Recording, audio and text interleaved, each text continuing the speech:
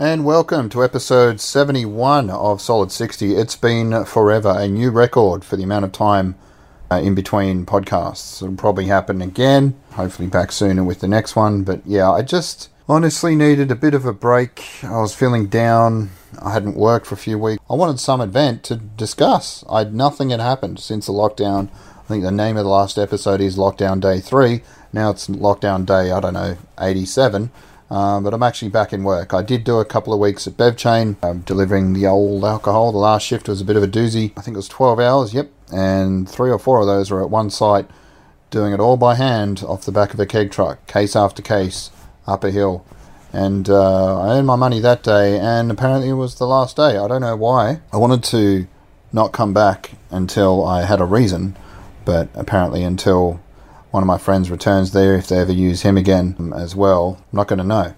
Because all my agency got was an email saying, don't use this guy. And considering I was the only guy at all that they were using from any agency, I've got a feeling that's hopefully what it is, just that they were not busy enough and cut all the agency workers. Though it is weird that they had been so slow that they were only giving one shift a week to their own permanent casuals, and yet they still threw me in for a couple of weeks. And then suddenly, from on high, it was like, yeah, no, that's it. I don't know if it was the accident. Someone drove into me while I was turning left. Lovely old Chinese woman. Not that race has anything to do with it. Just saying. Drove straight into the side of my truck. I don't know why. It was on basically a one-lane road down in Rockdale, somewhere like that. And, just some back street. And I went to turn left to do a U-turn. And she just tried to overtake. I don't know why the cat suddenly decided to speak up, but yep, hi. Silent as a stone statue until I start recording, of course.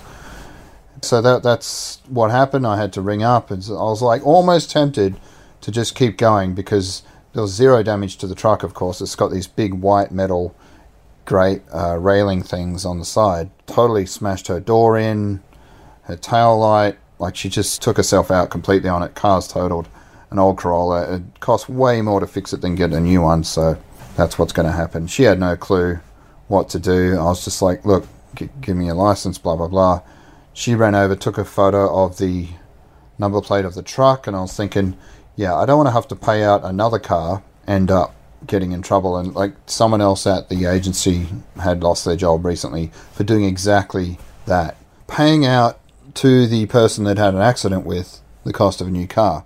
But then dragging it out so long and not even really giving them any money that the person complained, worked out who they were working for, rang up BevChain, and immediately that driver lost their job because, they hadn't reported it. Because what happens then is they bring in an external agency to do a drug test, and probably a bit foolishly posted that on Facebook privately, friends only. But hey, I'd been to friends the night before, had a puff or 2 of a joint she's using for bad back pain. I was like, yeah, I'm not going for any interviews anytime soon. I thought work was picking up and completely forgot that they do the test if you have an incident. But what are the odds of the next day having exactly that, an accident, and waiting for 2 hours for them to turn up, do a swab test, completely fine. But in that 2 hours, of course, I was a bit nervous, went for some advice online, didn't Google it, just went, hey guys, what are my odds? And everyone's like, oh, get a new job.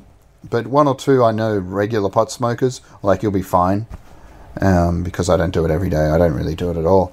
And they were right, because I was completely fine and clear of that. But I have a feeling maybe someone screen capped it, someone with a grudge that's on my friends list, maybe a bit paranoid. Worked out from going back through old posts who I work for, because I don't really have it officially on my Facebook profile, but you could probably work it out from various photos and things that I've shared. Yeah, I was a bit concerned about that, but either way, apparently when they send the email, they normally, if there's a problem with that driver, say why not to use them again, or why they don't want them back. But in this case, it was just, no, we're done. And yeah, so that was a big hit to the ego, considering how hard I'd worked, and I didn't think I'd really had any major problems there. And it took a while to find anything else while I was off, because I had 6 weeks off. March, April were pretty much dead.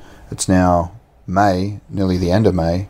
We're going into 1st of June when the pubs are reopening, so that's only a week away. Not fully reopening. They're only allowed 50 customers and they've still got to be like a certain number of meters apart, so a lot of places won't even be able to fit the 50 in. So who knows, they might ring up again and go, oh look, we're busy, we need you, because Christmas and certain public holidays, they get crazy. But I somehow... Yes, what, Gizmo? Why you wait till I start speaking? Does it weird you out that no one else is here and I'm just talking to myself? And of course he's soaking wet and just wants to sit on me then. He's right on that microphone. I don't know if I hold the microphone up to him, whether you can hear the purring. We'll find out later. He's on my lap, so we're going to do this somehow with the cat. Yeah, so that was my concern. And considering how hard it had been in the weeks off to find other work, and I actually ended up going to Centrelink, and I think I got one payment from them. Not much, but, you know, I had to get whatever help I could. Oh yeah, and I got a little bit of super, 10 grand, so that helped pay off the credit card and things like that. And I might need it to fix my car, because that's screwed at the moment. The gearbox keeps dropping out into neutral, and I'm just floating along on the M4, hoping I can get back into the slow lane until I can restart the car and sort of get it to work again. Big drama with Volkswagen there. They went in, and I don't know if I talked about this, probably not, but they were like, yeah, it's going to be 3 grand for the part, another, say, 2 grand to install it, and then you'll need a bit of more money for this and that and the other. So I was like, oh Christ, I'm screwed here. I can't even with... That's a new car, basically. My car's not even worth that much to fix. But I looked around, and there was a guy on Gumtree that came over and in a mobile mechanic type thing and said, look, I don't think they're right about the mechatronic unit, which is a very fancy sounding name for a computer that controls the 2 clutches that are in the Golf. And he said, no, I think they just misread the computer, and that it found out that you don't have to get an entirely new mechatronic. He said it's more just the clutch that's on the way out. He re-plugged the mechatronic unit back in after doing a test, and it worked. I was driving around from not even being able to get it out of park after Volkswagen gave it to me to just a normal regular old drivetrain. I was like, I'm back. It worked for a couple of weeks, and now I'm just screwed.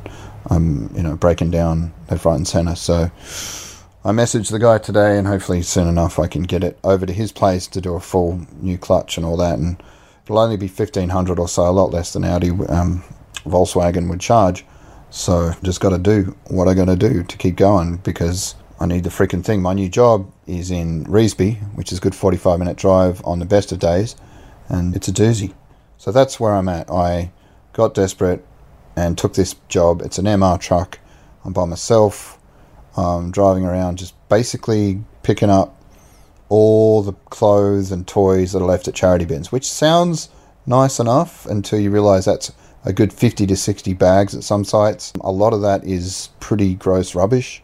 People are throwing... I was thinking today, you get to see the best and worst of humanity in this job, and it is a cutthroat Wild West business. There's other contractors out there that are dumping on your sites.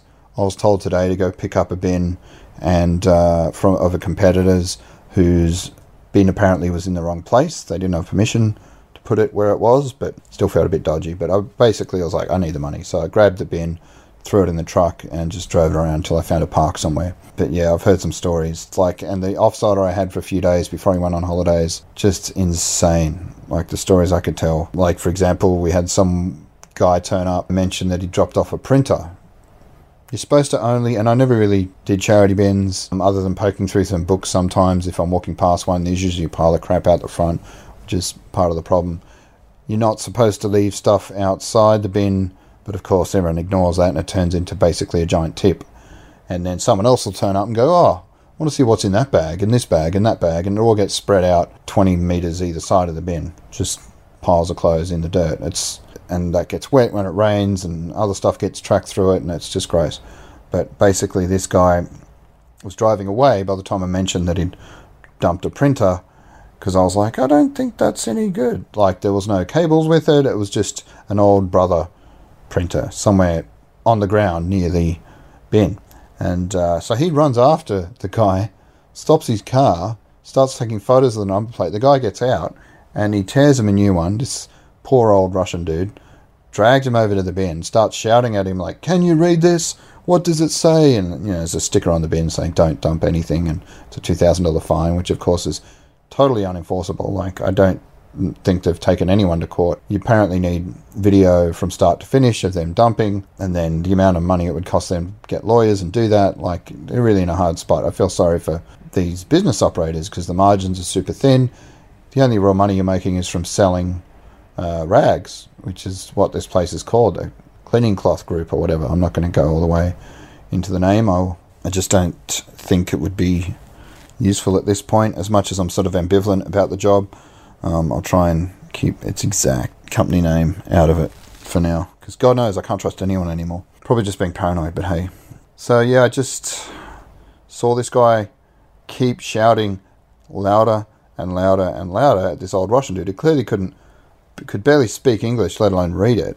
And that's what he ended up saying, like, "Oh, sorry, my English not good." And the dude's just like, "Hey, what does this say?" Like he was some kind of frustrated drill instructor. And yeah, eventually I was just like, "Dude, let's go." He just said, "Look, I've had enough." And I kind of get it now. After, I would never go to that degree of madness, but after spending a couple of days picking up crap that shouldn't be there, it's pretty frustrating. But there's a lot better ways to deal with that. Just the guy eventually picked it up again, and I would have just said, "Yeah, dude, you can't leave that. Just put it back in your car." And I've done that with one or two people. I was at a site yesterday on a Sunday. God, what a nightmare. It took me 12 hours to do what was supposed to take 5, apparently. I don't know how these superhuman freaks do it. I think they're just completely skimming and not doing proper jobs, because I'm like a bit ADD or OCD or whatever, and just have to get every last piece of rubbish in the right bag, and just spending hours combing through this stuff and making sure it's all in the right, divided properly. And it's just pretty depressing stuff. I mean, it knocks me back down to when I was basically picking up rubbish for Sydney City Council, and it just kind of reminds me about the mistakes I've made, and being like, never going to do that again. Apparently, news jobs going online. I just got an email today from Indeed, or whatever it's called, Seek. So I was like, oh, I have to get home and jump on there. I feel bad for the company, because if I go, like the last 10 drivers that left after a month, they're in a bit of a hard spot. But it's like, pay more. $25 an hour is just minimum wage. And apparently the van drivers get even less. 23, the dudes in the warehouse, 22. Yeah, I tried to talk to a few today, and it was like, whoa, English not their first language.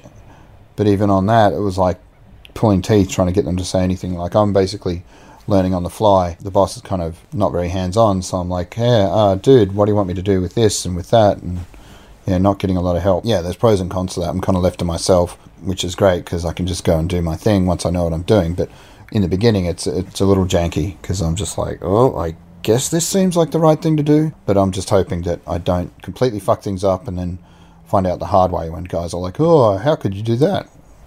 Well, no one told me any other way. We'll work it out. And I'll keep looking for other things, and I can't see myself staying here for very long. But for now, it's going to keep me from being homeless. I don't, at least there's that. Like, I don't have to worry about being on the dole. I think you'd have to try pretty hard to get fired from here. The last guy that was fired, they'd found a water pistol in one of the charity bins. He started waving it out the window of the van. They were pretty quickly pulled up by the cops, dragged out at gunpoint, and asked where the water pistol was. At this point, the cops just figured they were random terrorists just driving around Western Sydney, aiming it at people. For some reason, they'd thrown it out the window. I think a motorist had yelled at them for it, and wisely they got rid of it, but not soon enough to prevent people calling the cops, and yeah, just all this sort of drama. And the guy, so they tested him, of course, for drink and drug driving, and what do you know, he tested positive for at least one substance. So yeah, he had to go. Yeah, I don't think I'll be doing anything like that anytime soon, so just gotta keep my head down and bringing home the meager amount that I can make, and hope for something better one day. I have been talking to Lewis more, which is good. Got him an iPad type thing, so it's got it's costing me a fortune, because I'm paying like $150 a month now for my phone bill, and that's basically 90% of that is his tablet and all the streaming services that are on it. It's like this unlimited internet thing. Yeah, he's enjoying it. He's playing games that I'm downloading for him on the PlayStation Network. Red Dead Redemption 2, I've been getting into that lately. he's really enjoying it as well. So we're trading stories about that. So it's kind of nice. I still can't quite get my head around Fortnite, so I'm not probably going to be joining him on that anytime soon, but we'll find something to... I know you can go online and play together on Red Dead, so that would be really cool to do. I don't know how we'd set that up, because it seems really hard to talk in real time. But he's young. I'm hoping in a year or two we can start hanging out more, just do our own thing. And yeah, I need more legal advice on how I'd go about that, so on the to-do list for sure. Anyway, that's 20 minutes of catch-up. I'm going to move into the few articles that I had ready. A couple of articles, 1, 2, and 3, on the Dunning-Kruger effect. I'm hoping there's not a lot of repetition. I don't know why I couldn't just pick one. I haven't read them. We're just going to see who comes up with the best explanation. Because I think I did skim them way back when, months ago, finding them after some online debate about the subject. Or at least I'm still arguing on Facebook with idiot Trumpers, but I'm trying to cut down a little bit. Still post the occasional Trump destroying meme or right-wing takedown. Yeah, I'm trying not to get involved in like hour-long back and forth discussion unless it's someone who can somehow stop themselves from turning it to an all-out scraping the bottom of the barrel playground insult ad hominem bullshit attack. That if you can actually talk about the issues and go to sources, and that's where it becomes possibly a bit more interesting. But yeah, this first article is from the Business Times, and I've never heard of them, but they look fairly well put together. And the article is written by Layla Lai. It's a nice alliterative name.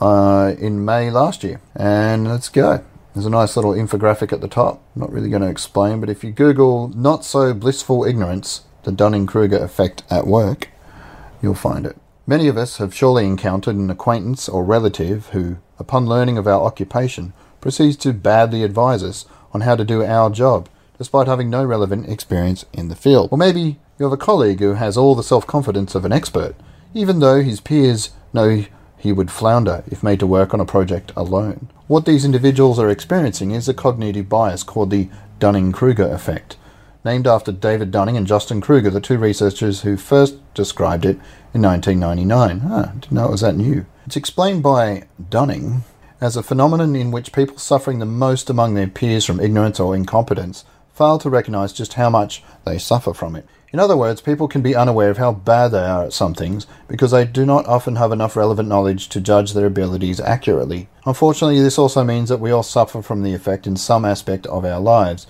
and are simply oblivious to it. The experience of dealing with someone with the DKE can be mildly amusing at first, but quickly becomes annoying and frustrating, especially in the workplace.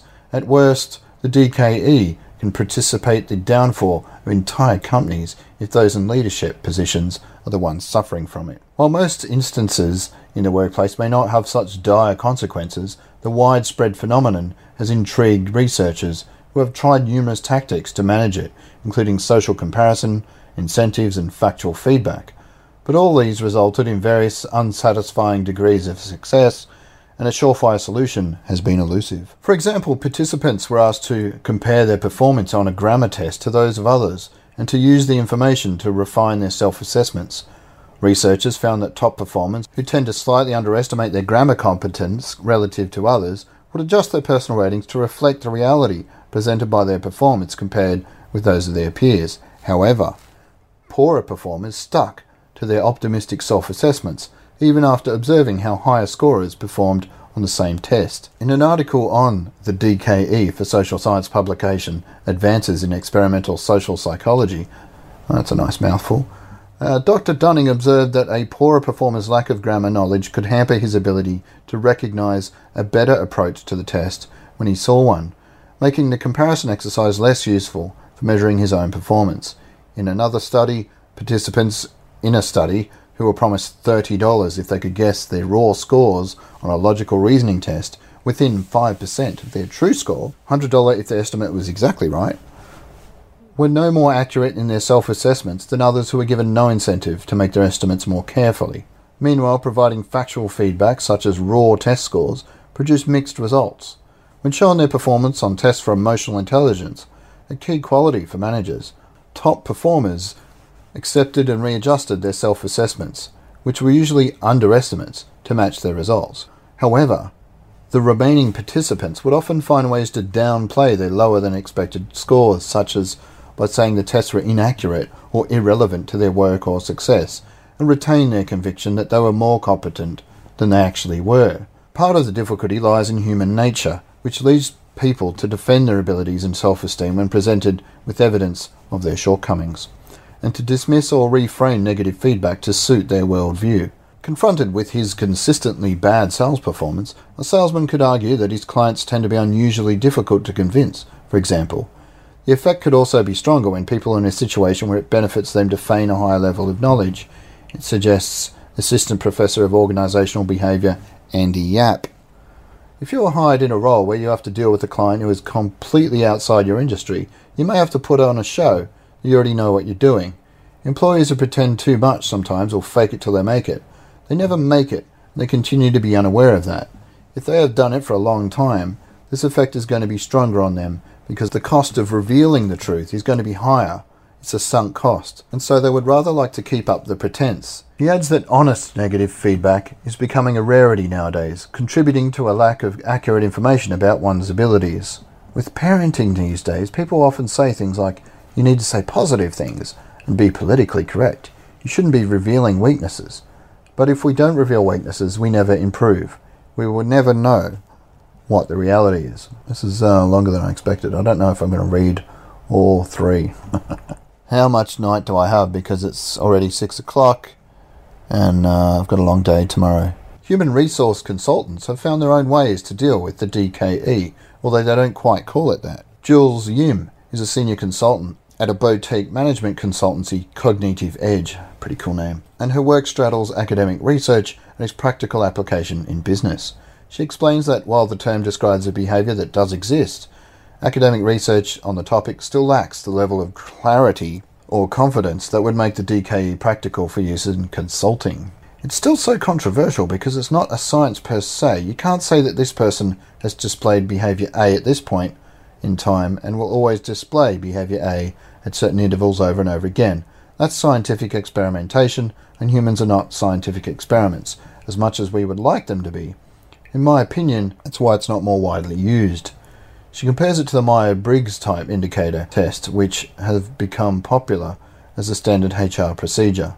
It's fun to take the quiz or test, but it's reductionist. It fulfills the human need to put people in neat little boxes without wanting to acknowledge that humans are messy, complex, and have various facets and identities, and that their identity in the workplace as a worker or subordinate is just one facet of their lives. Bain & Company partners Peter Slagd and management consultant Li Xiuling prefer to treat such behaviour as unawareness of one's actual abilities, instead of using that term, DKE, Dunning-Kruger. Reframed with that perspective, the goal becomes to educate rather than berate. Their approach is backed up by research analysis of the DKE. Dr. Dunning wrote, if bottom performers misjudge themselves because they do not have the intellectual resources to judge superior versus inferior performance, one has to merely provide them with those resources. That is, one way to train incompetent people to recognize their incompetence is to rid them of that incompetence. The way this education is delivered is key. One may find that giving purely factual feedback and pointing out errors results in defensiveness, even if the person was originally willing to be corrected. But sugar-coated feedback may not make an impact either. You need to start from a place of kindness, where you believe that everybody's doing their best, and this person probably just doesn't know their limitations. With this attitude, one can be frank about an employee's performance or helping them see the benefits of improving. There should be no judgment in the whole process. If you have judgment around the situation that the other person is in, the person will feel that judgment. Likewise, they will feel the compassion if it's there. Miss Yim shares that one method she's used is to approach the issue obliquely or from the side. When the overconfidence of a project collaborator has started to become problematic, she uses her supervisory position in the team to intervene with a little experiment. She assigns them a harder task than she did to the other group members, one that was not impossible, but would show up the limits of his current skill set. Then she observed his reaction to see what additional steps needed to be taken. The collaborator completed his task adequately, though less spectacularly than one might have expected from his confidence. Miss Yim was later pleasantly surprised to receive a note in which he thanked her for her guidance in the project and shared that it had been a useful experience in helping him realize that he had not known as much as he thought. Not everyone is going to be self-aware enough to react that way, but by doing little interventions like this, knowing how to work with different personalities, by approaching a matter obliquely, should be able to deal with the effect. If he had reacted negatively and blamed her for setting him a harder task, she would have referred to his impressive presentation skills to explain why she thought he could handle the tougher assignment. You should always respond to what they display. If his presentation was flashy and stylish, it would not be out of the question for me to set him a task at the level he's displayed. Ideally, everyone should receive frequent 360-degree feedback from bosses, subordinates and peers. This not only provides people with more information to help them assess themselves more accurately, but also helps make feedback sessions less intimidating and less likely to provoke a defensive reaction. See, I don't know if that would work. Having subordinates give feedback to a boss, that's never going to be, accurate. Decision-making bodies like board companies should be cognizant of DKE-led behaviour, since the members' seniority and position might result in their receiving less feedback, overestimating their intelligence and knowledge in areas outside their expertise, and proceeding to make ill-advised decisions. Lawrence Lowe, director of the Centre for Governance Institute and Organisations at the NUS Business School, says companies should recruit non-directors with the relevant expertise to sit on technical board committees like risk management and investment.